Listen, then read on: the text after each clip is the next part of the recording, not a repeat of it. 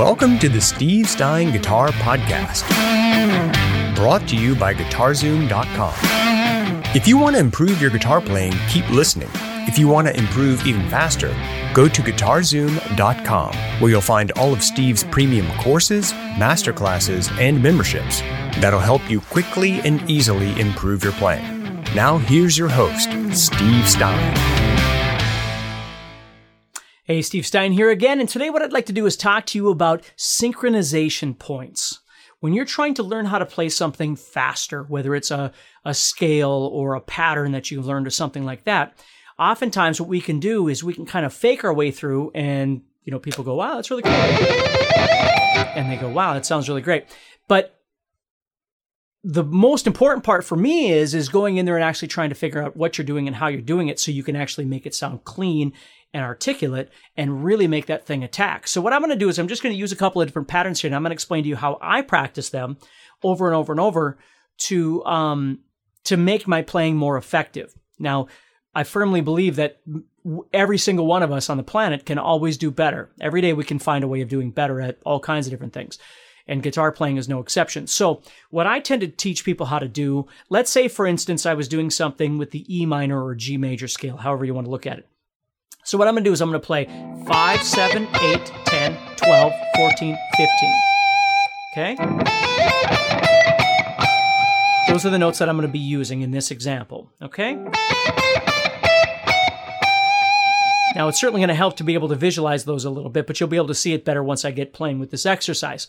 So what we're going to do is we're going to build our way forward using groups of 3. So I'm going to play 5, 7, 8. And then I'm going to play 7, 8, 10. And then 8, 10, 12. Then 10, 12, 14. Then 12, 14, 15. So it looks like this.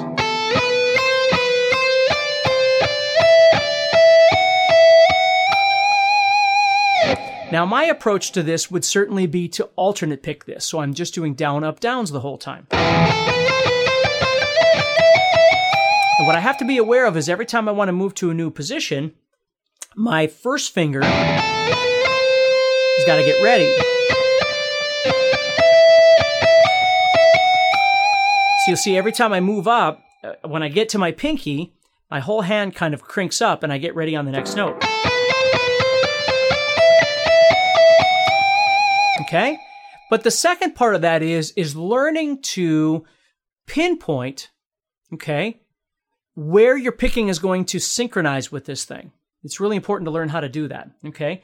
So as I'm playing, what I'm doing is I'm just plotting these spaces where I'm going to be aware of where I am in my down picking and my up picking. So if you think about it, when I do the first thing, I'm playing down, up, down. Which means that as I start the next pattern, I'm starting on an upstroke. So that's the first spot that I start trying to synchronize. Now, it doesn't have to be as fast as humanly possible, but I need to get comfortable with how that feels to do this shift with my left hand and pick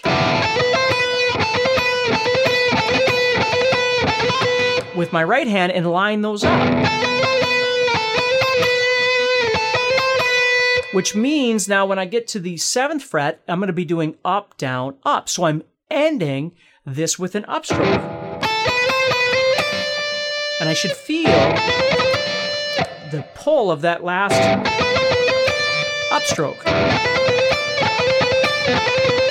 See, if my brain is still wrapped around where my 5 is or my 7 is or my 8 is or what finger I'm going to use, there's no purpose in even trying to play this any faster than that until your brain has sort of wrapped around that idea and it just accepts it. So you're not thinking about it anymore. Because if you're thinking about that, there's no way you can think about this. Okay, there's only so many things you can think about at once, right? So as we're doing this,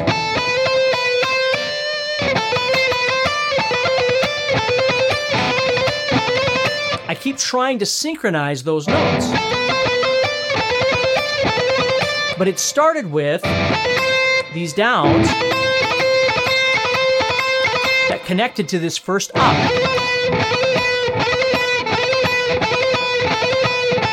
So it's really important that I get that up connected. And once I get that, then I can add the rest of these in. You see? Now, if you think about it, I'm going to have to start all over again because I now am going to start with a downstroke.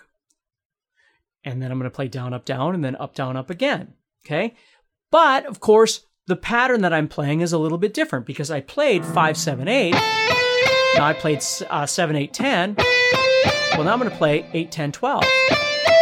So I have to get used to this feeling as well. Before I ever start worrying about this, I need to get comfortable with what this hand is actually trying to do over here. Now, for me, just, let's just summarize this, right? I mean, you're going down, up, down, up, down, up, down, up, down, up, down, up, down, up, down. That's what you're doing. Now, for me, what is not effective is just doing that over and over and over all the way for an hour. That's not where I gain my speed from. What my speed comes from is breaking it down into smaller pieces. That might not work for you. But for me, it very much comes from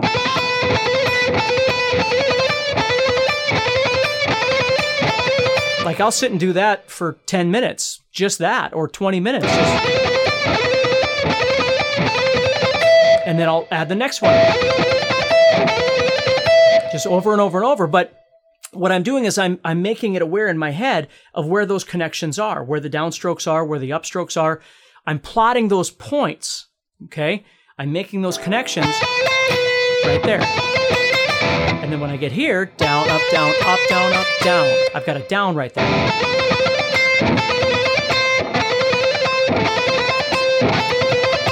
You see? And I just keep doing that all the way through. And I just keep breaking them down. So it's not how fast can I get through this whole thing. It's not that. It's how comfortable can I make this as I'm playing. So I may only get through 1 or 2, maybe just 2 weeks.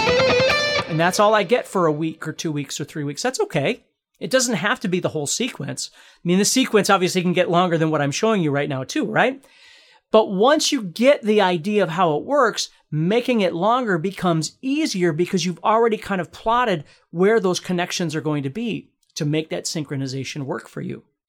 See, so that's what I would do is using a metronome obviously is a wonderful idea, but before you ever use your metronome, first start with just getting comfortable with understanding how this thing is kind of ribboned together with your hands. Then you can start working with a metronome. Because if you're not really comfortable with doing an up at the, with the first note or a down with the next note or whatever it might be, the metronome isn't going to help you. Okay, so you just need to develop the comfortability of what you're trying to do.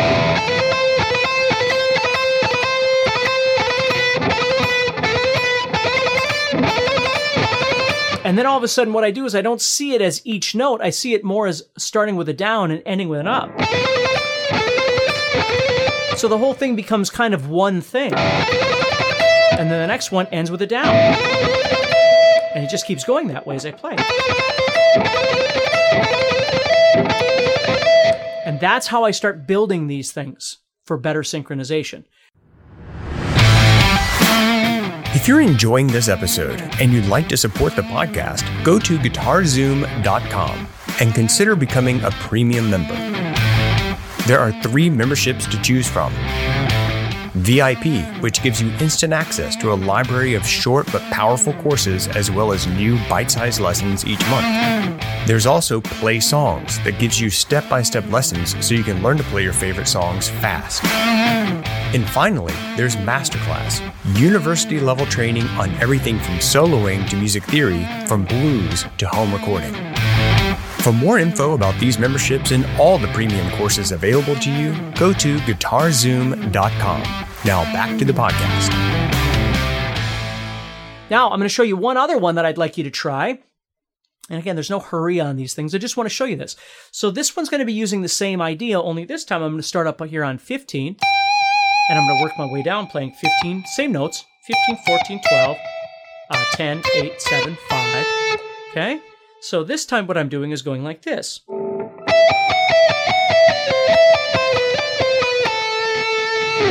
Okay.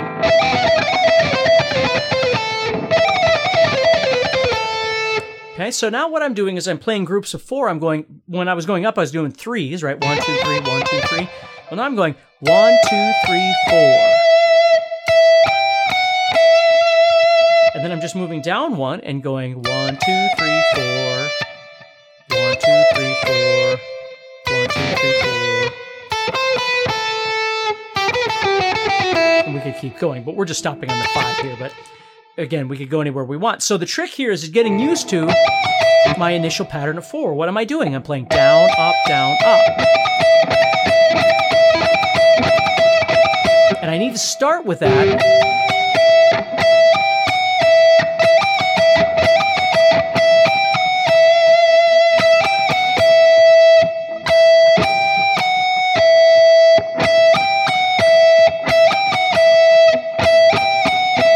See? And then what I need to do is make a connection again. So what I'm going to do is I'm ending with an up, down, up, down, up. So I want to connect to the down right there.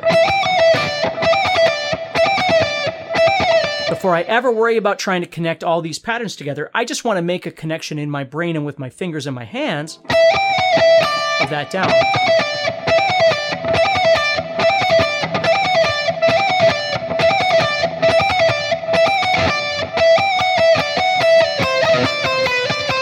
And you'll notice what happens then is the shape is going to keep changing over here relative to the scale I'm playing, but I'm always targeting that down of the next shape. See, there's that down every time. Down, down, down, down. So as I play,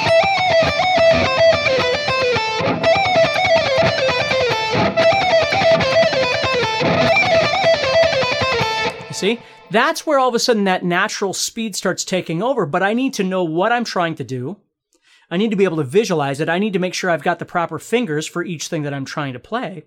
And once I've got all that in place, then I start trying to plot these down strums or these up strums, try and make some sort of synchronization between them by knowing where to plot each one of these things as I go. If I just go like this, then I just wind up with slop again because I don't know what I'm doing. I know what I want to do, but my fingers don't understand the process.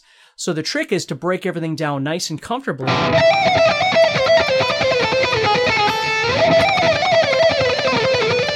And we can do these in a million different ways across the guitar, but that's how I practice scales and patterns and different kinds of things like that to get fast. Because people are always asking, well, how do you get faster at stuff? That's how I do it. Okay, I just take whatever it is. It doesn't matter. I can take a scale and I try and figure out what am I trying to do here? Okay, can I see what I want? Have I decided what fingers I want to use? And if I have, then I have to start.